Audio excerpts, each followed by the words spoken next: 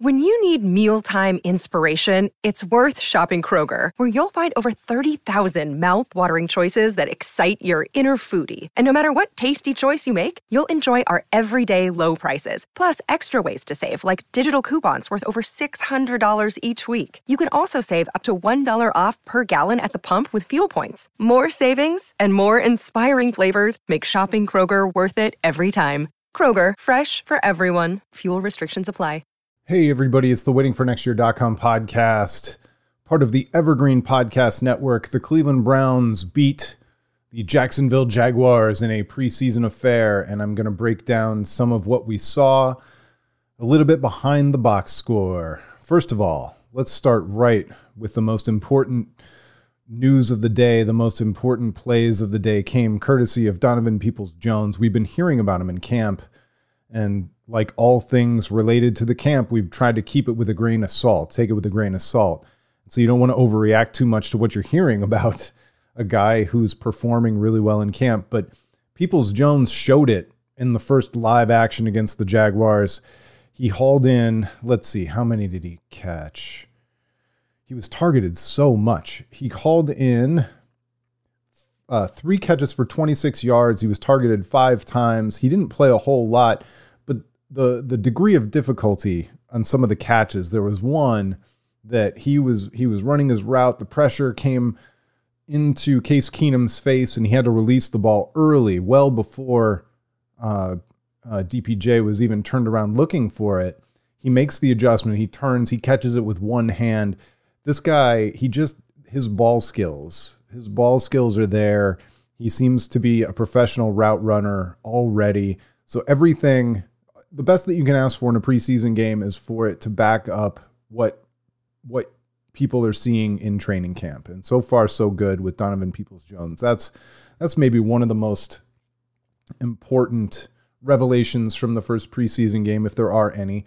The other one is Case Keenum. Thank goodness we're not talking about quarterback controversies or training camp battles at the quarterback position, but what I do want to make note of, especially having watched some other games or bits and pieces of other preseason games, Case Keenum is an absolute luxury as a backup. In many situations in the past, Browns fans would have been forced with some kind of a controversy in trying to figure out whether Case Keenum could be the starter, and if so, for how long, and what he could do to help the team win this year now. And thankfully, they don't really have that. He is the backup. Nobody expects him to be anything but the backup. And he's actually perfectly suited for that. He's a 33-year-old guy. He's got a lot of experience. And so to be able to see him show with nothing but second teamers, basically, that he can professionally run the offense and run it very well, it's a comforting feeling, especially for a team that expects to go deep into the playoffs this year. Health is always a questionable thing, a scary thing for any team. And if Baker Mayfield does miss a couple games, you feel like the Browns have a really good chance, especially with the other offensive weapons on this team, that they might be able to keep their heads more than above water with Case Keenum as their backup. All right, so let's talk about the quarterback on the other side, just so that we can talk about the Browns' defense. The Browns made Trevor Lawrence the Browns' backup defense, mostly backups. No Myles Garrett, no Jadeveon Clowney, no Denzel Ward, no John Johnson III. Just we could spend all day talking about the people who didn't play for the Browns' defense, but they made Trevor Lawrence look like a rookie, which is good. They sacked him 2 times. The guys who got the sacks were Sheldon Day and Porter Gustin. Porter Gustin probably will end up being in the rotation. I'm not sure that you want Porter Gustin as your starter. Actually, I'm pretty sure you probably don't if you have playoff aspirations, but he's a really solid guy. Solid backup, solid rotational piece. These are the important guys on a team once you've got Myles Garrett and Jadeveon Clowney. You got to be able to give those guys a break from time to time. So anyway, those guys get the sacks. The one sack that Jeremiah Owusu-Koramoah got was against Gardner Minshew a little bit later. which brings me to the next point.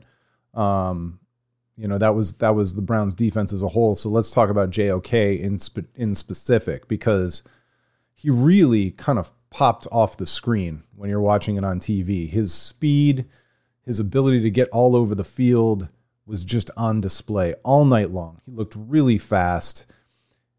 He looked especially fast when he shed a blocker and got into the backfield and sacked Minshew. He got really close to blocking a punt on special teams, and they really put him to the test. He played a lot.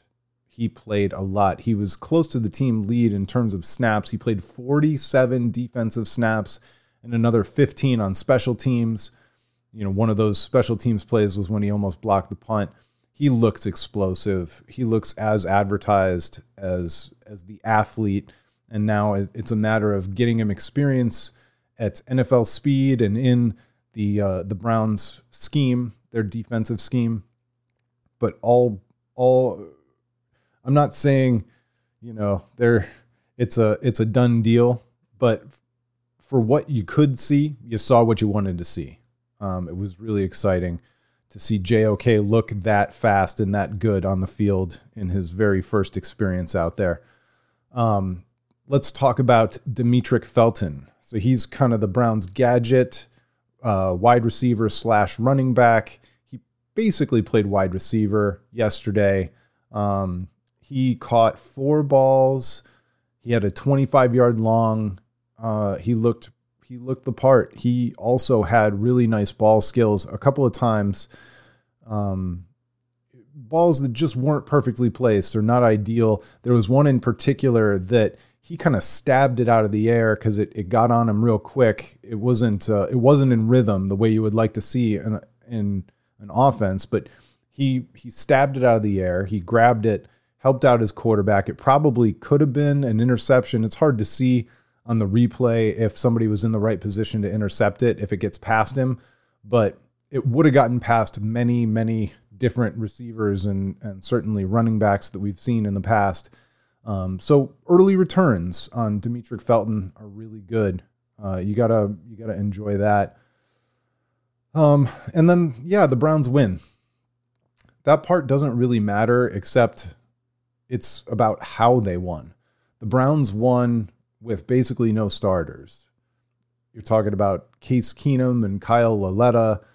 You're talking about Davion Davis. Davion Davis, I don't know if it's Davion or Davion, to be honest. He catches 4 balls for 56 yards and a beautiful touchdown from 27 yards out.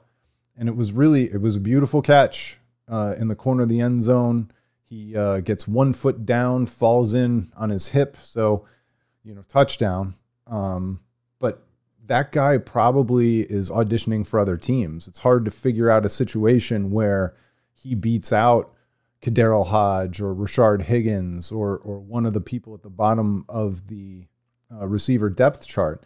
And in addition to that, you've got guys like Dearness Johnson, who's a backup running back. He's probably your third running back. And then, as we were talking about, Demetric Felton, is he a running back? Is he a wide receiver?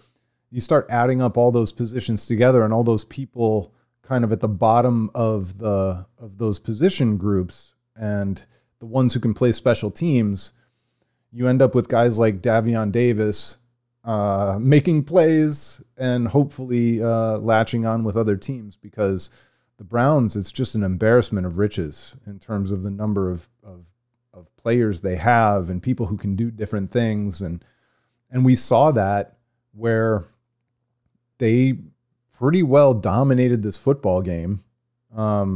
The 13 points the Jaguars scored were in the fourth quarter when the Browns were really, really punched out. Their second string was really, really punched out because, as I said, the Browns didn't even play their first string guys. You just imagine how this team is going to look when it's Baker Mayfield and Jarvis Landry and Nick Chubb. And I didn't even talk about the offensive line, but the Browns didn't start any of their starting offensive line. And so to watch Case Keenum operate the offense and these running backs try and get moving, knowing that their job would be so much easier with the Browns starting offensive line out there, it's fun. I'm enjoying it. I'm enjoying it for all the right reasons. I hope you're enjoying it for all the right reasons as well. Anyway, this was just a quick one. I wanted to give you some quick thoughts. Hope you enjoyed the game. Hope you had a chance to watch it. I also hope that you've had a chance to go check out the Waiting for Next Year Discord. We really want you there. We want to be talking about the Browns all season long with you. That you can check it, the Waiting for Next Year Twitter account, WFNYCLE, and there's a link to the Discord on there. So make sure you come hang out with us. It's a really great community, non-toxic, unlike some of the corners of the internet, especially the Browns corners of the internet. We want you there. So check that out. There's also a special channel for our Patreon supporters. You don't have to pay to be a part of the Waiting for Next Year community, but we thankfully have a lot of people who do. They help keep our website afloat because we know the business of the internet isn't what it used to be. So we appreciate you guys very much. If you have a couple extra bucks, head on over to our Patreon and throw them our way. It's patreon.com/WFNY. And we will be covering the Browns all year long with you. And hopefully it's a season to remember. We'll talk to you next time. It's been the waitingfornextyear.com podcast. Coming up on 5 Minute News, I'm Anthony Davis. You might think it's partisan because maybe it's critical of one side or the other, but it's not. It's just the truth. And I think that's also something that's kind of unusual for Americans listening to the radio or to podcasts, because the news landscape in the States has been so partisan for so many decades. So 5 Minute News is verified, truthful, independent, unbiased, and essential world news daily.